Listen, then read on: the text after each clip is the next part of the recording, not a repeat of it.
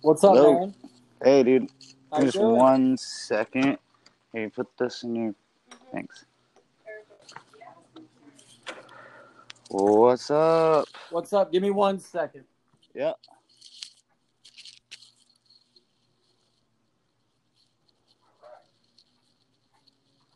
All right, you ready?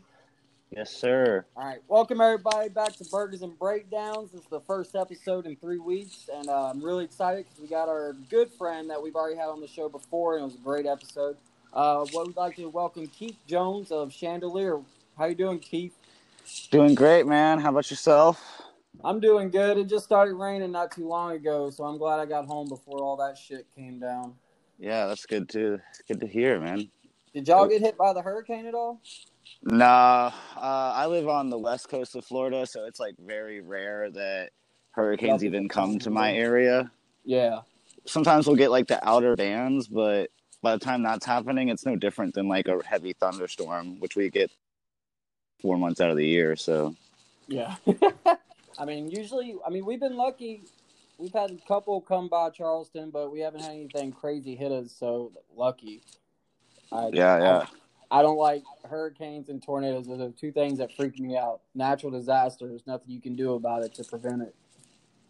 Amen, dude. That's the truth. I know I'm not a big fan of natural disasters either. I mean, I I would take trips to New Mexico when I was in the Army out of Fort Bliss and El Paso, and my buddy who I'd go there back to his hometown with. It's a natural disaster free state. Oh wow, that's Yeah, I was awesome. like, I would love to live here, but I can't live in the fucking desert for the rest of my life. Man, no kidding. So, all right, man. So you're doing Chandelier now, and you're also the founder of Clever Wolf Media. Can you tell me a little bit about Clever Wolf before we get into Chandelier? Yeah, of course. So Clever Wolf, the at tag for Instagram is Clever Wolf Media, but the company is Clever Wolf LLC. The website is cleverwolf.org. The site is under repair right now, but the basis of it is I wanted to have my merch line back up and running because back in like 2012 I had Clever Wolf Apparel, but then I kind of like stepped away from all of that for quite a while. And my wife Elise was like really inspirational in like me getting my business back up and running. So I went through all that, and then obviously, with like the pandemic and stuff, I kind of felt it like inappropriate to be trying to like make money off of people when there's so many people that are having like a hard time making ends meet. So I kind of like just put the site on hiatus until things kind of calm back down a bit and kind of get back to normal. Okay. But the idea of the company is to like help artists all over the world who are designers and illustrators who a lot of times when artists make a piece to like sell to like a clothing line or a band, they get like a one-time payment and then it's done with. Uh, I run like a commission bracket for my designers, so like I pay them their design fee, but then they also get a percentage of the profits from like every purchase. So it helps put more money into the artist's pockets Nice. than That's just like a one-time payment would. that's pretty genuine of you. You don't hear that too much in the clothing world these days. Dude, the way I see it, like music, clothing, whatever it is, we're all better if we're together. So, in order to really do that, you got to be genuine, you got to be hospitable to people, meet them where they're at, and you also have to have genuine care for like making sure everybody does well, not just yourself. That So, that's very true. That's very true. I don't like the whole quid quo pro thing. I hate that. Like you do something for me, I do something for you. I like that. I like the idea, but usually when someone says that, they're meaning they want more from you than what you're giving. exactly. Yeah, they And want more than what you're going to get in return, yeah, oftentimes. and it's always bad on someone's end, and then it just ruins relationships in the future. So speaking with this and the whole coronavirus, like shows aren't happening, tours not happening, artists aren't on the road anymore. What other ways have you had to adjust with inside the music industry with due to the coronavirus? Well, it actually kind of worked out in my benefit in a weird way. because I wasn't really in a position to where I could be like, all right, I'm gonna go play shows, I'm gonna go on tour. Like I needed to like be trapped at home with nothing to do but write. So what I did was I like within like the first like weeks of the mandatory lockdown, like stay home order, like only essential employees could leave to go anywhere, I wrote a record. And a friend of mine who his name's Dane Farley, he was my fill-in guitarist for my fall tour that I did. um, he has an in-home studio. He's a School of Rock educator, really awesome musician. He's in a band called Black Lotus. Everybody should check that out. But he couldn't work, because of the pandemic. And I was able to still work because I was working for like a supplement company. So we were deemed essential. So when I got my stimulus check, I was like, screw it. I'm going to pay Dane and record my record for me because he's got all the time in the world to do it. And he did. And it turned out incredible. Like I would like basically like make scratch track voice notes on my iPhone, like playing the songs on like a 6-string because I don't even own a 7-string. And I would send him the scratch track ideas, and then he would basically just like get exactly what it is I was trying to do. And then we had like a few phone calls to go over notes here and there, and like auxiliary sounds and stuff and voice memos to him.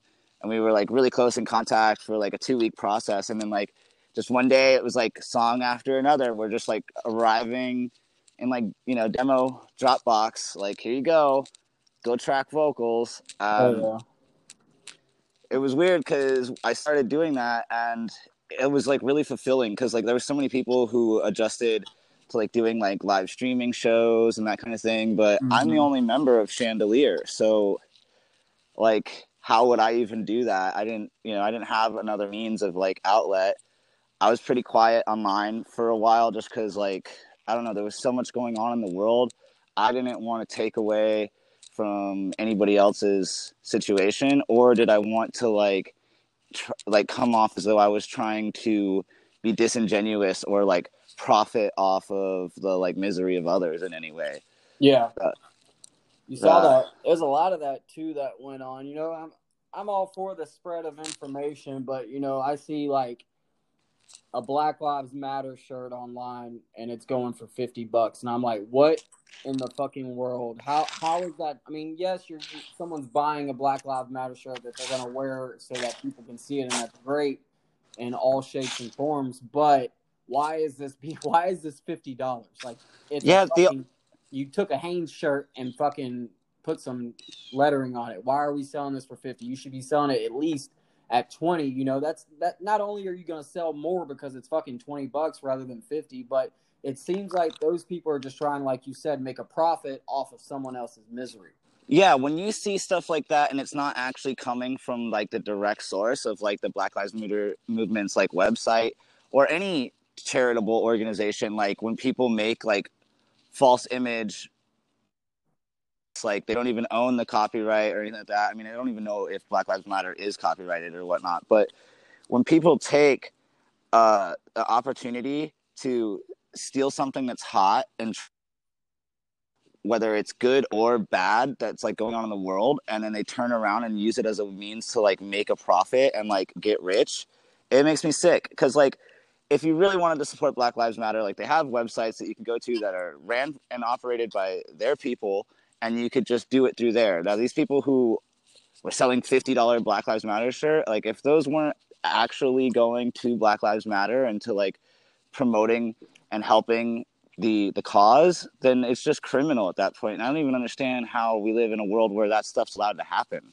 Like, I mean, how could yeah, it's wild, especially in this digital age where everything's seen within matters of moments, and it's spread even faster than it's seen. Like I watch other clothing companies too outside of this, what we were talking about with Black Lives Matter. I'm getting into a tangent with this now, but like I see clothing companies like literally they'll take, we'll say a basketball jersey and they'll make it theirs, or they'll Yep. take a logo or like a character, like Vans and the Simpsons. Vans paid the Simpsons to use that, and vice versa. Like they used each other, but Right. some of these lower tier clothing companies, they just take an image, they plug it into a thing, and they don't expect to get a lawsuit in the future. I mean, I don't think that's how it works genuinely, right? I mean, there's like likeness rights that exist where like it has to be different within like a certain range of percentages to like not get a lawsuit. Like it's like when you see people who like make like Nike shirts that have Dragon Ball Z characters. I mean, I'm guilty of it. I have a shirt that has Bulma, but her shirt's like pulled up and she has like a chandelier tattoo on her underboob, like on her sternum. But you know, like I had like a tattoo artist draw that up, and like, yeah, it was awesome. It was just like I love Dragon Ball Z, and it's so different from any image of Bulma that was actually done by like the show, to where I couldn't really get into any trouble. But at the same time, that is what hands down my best selling T-shirt when my site was active, was the Bulma shirt. And so I mean, I'm guilty of it too to a certain extent, but like, No, I mean like straight up take the fuck, cut it out, paste yeah, it. Like those yeah, that kind of stuff is just like lack of creativity. You're just taking something that you already know is like hot and popular and doing well, and you're trying to turn a profit on it. It's like the same kind of thing where like with this pandemic, like people were taking non-perishables and selling pasta on Amazon for $50 and shit. It's like, come on, how is this even legal? right? Or like the toilet paper disappears, but like there's random new stores on Amazon popping up every day where you could buy toilet paper for 5 times the price it would be at your like Walmart or, you know, Target, and it's just insane. There's a lot of criminal shit that people get away with, but Yep. the most important thing is that like there are people out there who see the problem and for what it is, and they don't support those brands, you know. It's just wild. So with Chandelier coming out, you know, this is different than what you did in the past with your two previous bands that you are known for. What inspired the change of music and the change of voice too? Because your voice is different as well. I mean, I know you're older now, so of course your voice is going to be different in a sense. But this is a completely different style than I'm used to hearing from you. Yeah, so the EP that I had released last fall, I actually ended up having to like toss it out because the person who wrote it with me had, like, prior to working with me, had already like sold half of the songs to another band in another country. Oh shit! And I didn't even find out about it until I was like finishing my fall tour. So I was like, screw this, I'll just throw all this away, I'll write a record myself. And excuse me, burping, but it's the magic hat. But yeah, I guess just what I was trying to do was like not be under the finger of like other people, because in every other band I've done, it was a group of people trying to force their ideas into reality, and like everybody wanted like things to be a specific way, and there was always conflict in like, how are we going to do this like riff, or what are we going to do with this drum part? And when I'm the only person who has to decide it, I get exactly what I want out of it, and I'm not disappointed. You're not having to ask permission to do whatever that you feel in your head. Right. I just like let it happen. And then vocally, the difference is just like a matter of, I wasn't doing vocals for a while. I basically had to like relearn. It's not quite as easy as riding a bicycle. No, it's not. And I had all these different styles of vocal work that I had always wanted to do, but didn't really get to fully. So now I'm in a position where if I hear an idea in my head and then I can replicate it into the real world, like at the studio, then I just do it. And no one's going to be like, oh, you shouldn't have done that. Because I don't care what people think. Like when this music comes out, if no one likes it, it will not phase my life. I mean, yeah, obviously I want people to enjoy the music, but if no one does, I still like what I did. Yeah. And I mean, it's the first time in my life I can say that. Nobody jams as hard as you jam your music. Like, that's the guy. I guarantee most artists are all listening to themselves 24/7.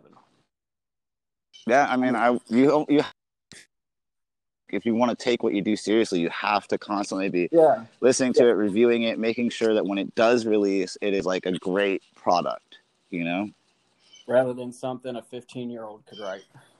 Yeah, but sometimes these 15-year-olds come out with bangers. I mean, Alex and Jack from Oceana were only 15 and 16 years old when The Tide was written, so Holy shit, that's right. Y'all were that young, weren't y'all? they were. I mean, I was 18, so I mean, I technically was an adult. So, but, but yeah, I mean, they were. How was that? Like, how was touring with children and you're an illegal adult? Was it awkward ever? Like, I never looked at them like they were children. They were my peers. They were my best friends, and like, didn't fucking change anything. You know what I mean? It was like yeah, we I did. guess 18 and 16 isn't really that big of a difference if you think about it.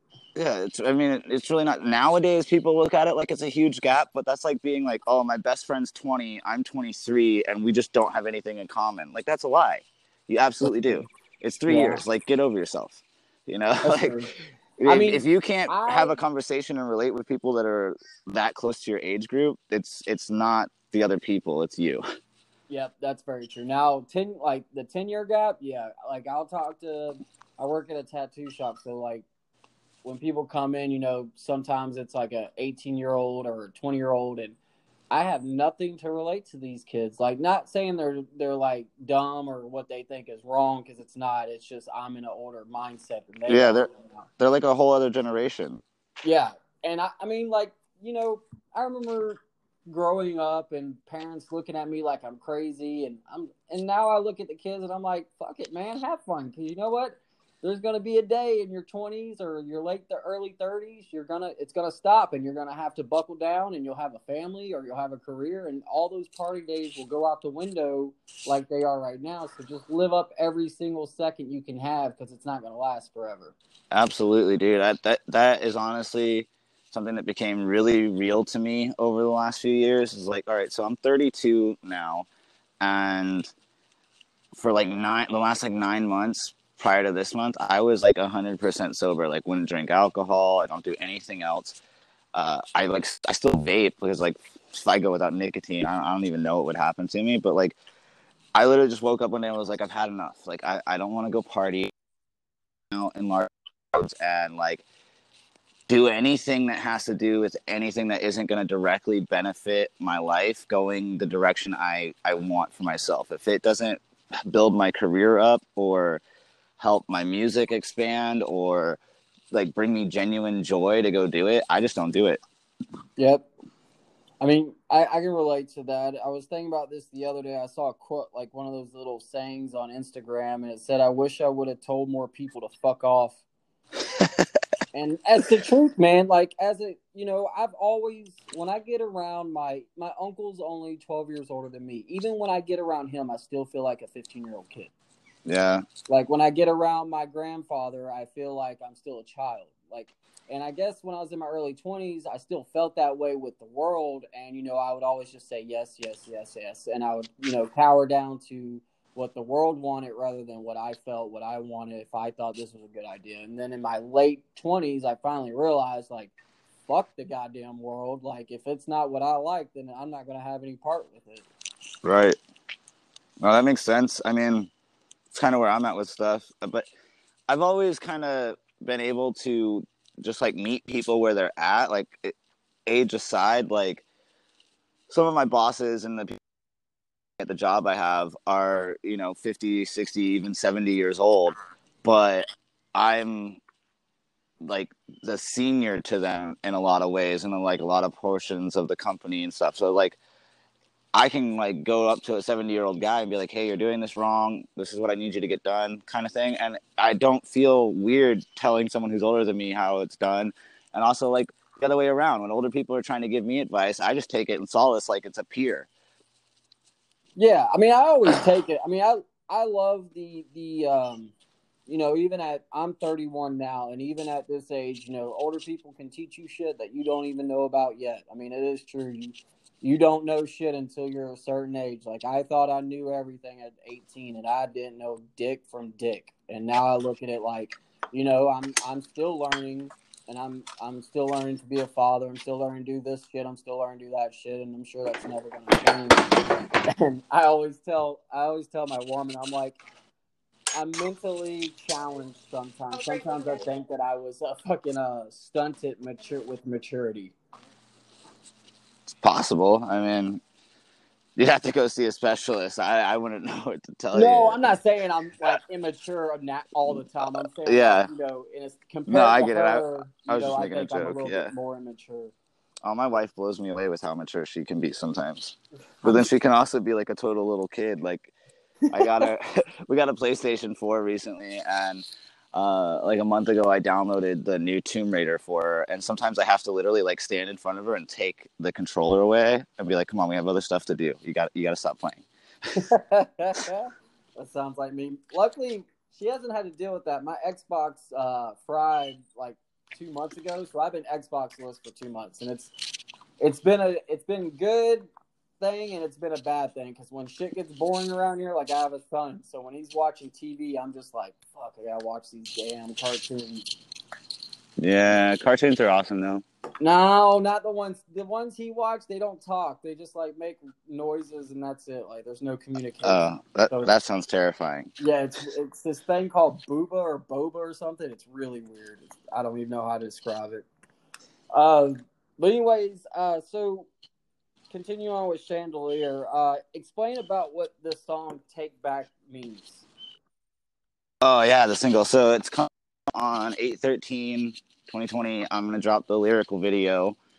Um, the song is kind of about like having a lot of paranoia and self doubt, and then mostly like caused by like the voices in your head kind of thing. Like it's like your own self is terrified to like push forward and try and accomplish what you actually want to do with your life. At least for me, and I've been dealing with it a long time. Even when I was like, considered like a quote unquote successful musician, I still had a lot of self doubt and like irrational fears, and I didn't really feel like I was gonna like progress in life. I don't know really why, but I recently have been doing a lot to like help with that. And the concept of like take back is like I genuinely want people who have phobias, who have paranoia, who feel like they can't make it or they won't make it, to just like take back their life. Like just wake up. I know it's not easy, but just wake up and every day try with like the easiest task of the day that's going to get you where you're trying to go. Because a lot of the reason people don't become successful or make it is a lack of self-love. Mm-hmm. Like can't appreciate themselves, can't see themselves the way that others who do love them and support them see them. So they typically would give up. Like I used to just give up on myself anytime things got hard. I wouldn't Yeah. push through, and a lot of it was that I didn't love myself. Like I was always mad at myself. I always felt like I was disappointed in myself. Like my goals weren't being achieved, so I had to hate me. But that's not really the case. Like all the stuff that's going on, it's not just like trapped in your head. Like you can put it out into the world and achieve it, but it starts with loving yourself and realizing that like you can do better, and the only way you're going to do it is to actually do it. So take back your life. Like just take that back, own it, love yourself, and work towards the things you want from the Hell yeah. world. Hell yeah. That's very true. I mean, I think everybody at one point in their life, surely when you're in your early 20s, shit's so confusing in your early 20s.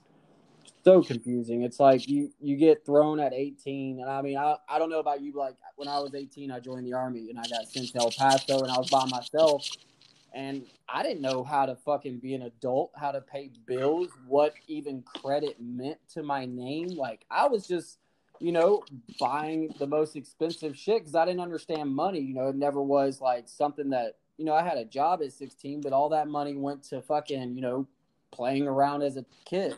Yeah, dicking off, enjoying Yeah, and life. that's basically, I don't know. I probably didn't understand like bills and shit till I was probably like 22.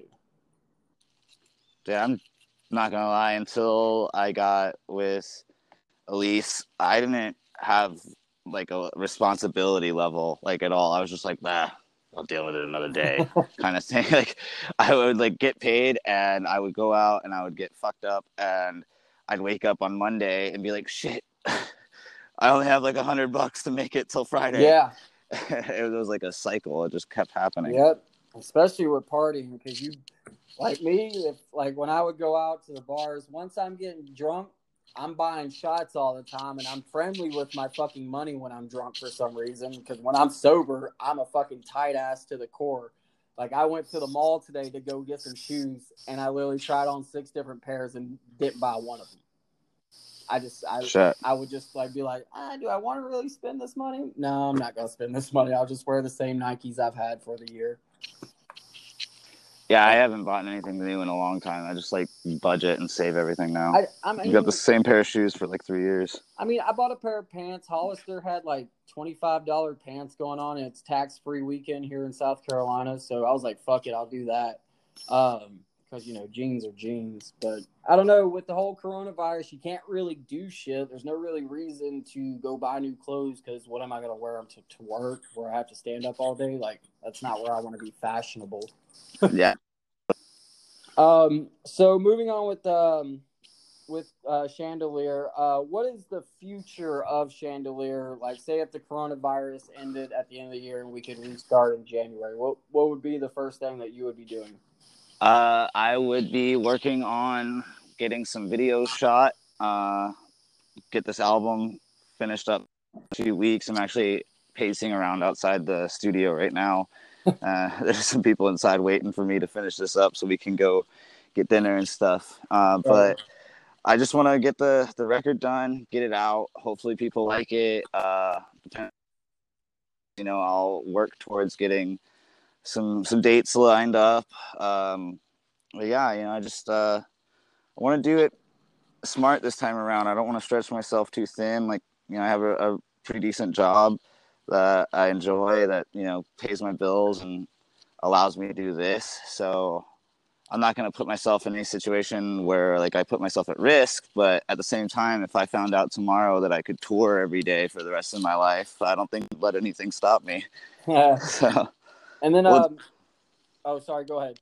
oh no, I was just gonna say, so we'll just have to see what happens. I know when touring comes back, it's probably going to be a bit different than it has been. I've seen some really ridiculous stuff about how venues will have like social distancing stickers on the ground and other things like that. And like, I don't really care. Like, I adhere to all the rules, so it doesn't really faze me. I just want people to be able to enjoy music again. So Yeah, I miss live music. All right, well, before we let you go, on your Instagram, you posted that you were added to featureX. yeah, that was. Can you tell everybody a little bit about that so that they know what's going on with that? Yeah, featureX is awesome.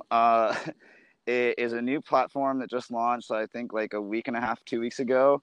Ryan Tuck O'Leary from Fit for a King is one of the like owner operators. And I saw him post about it. I like replied to his story. I was like, "Yo, this is a genius idea." I was like, "Yeah, you want in on it?"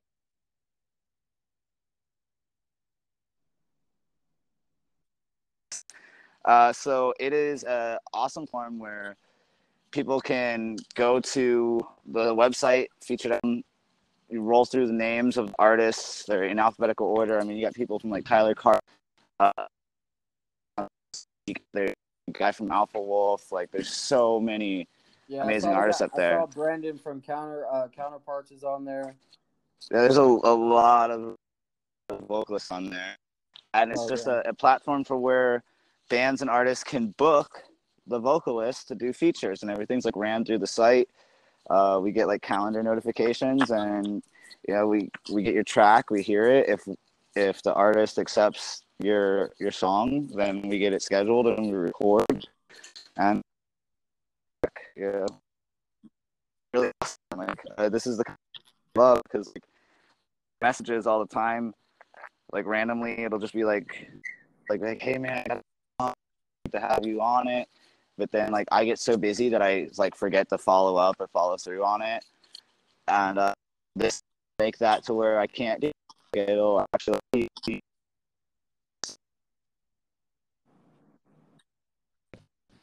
It's funny, like the week leading up to getting put on featureX, I actually had like 3 different feature requests. like, you're gonna have to go book this through here when it launches, and then it launched. So we'll see what happens. But well, I wish you nothing but the best, man. I can't wait to hear the release, and I hope the best for you on the featureX, especially during the pandemic right now. It's a good way for vocalists to make some money without touring. yeah, so the track goes. I'll DM it to you later tonight. Just don't leak it. Okay, thank you very much. Yeah, man. All right, man. Well, this has been Kieth Jones from Chandelier. Y'all go check out his new band and his new single being released on August 13th, 2020. Man, we appreciate you, Kieth. Thank you for coming on. We'll do this again soon. Take care. Yes, sir. See you later, bud.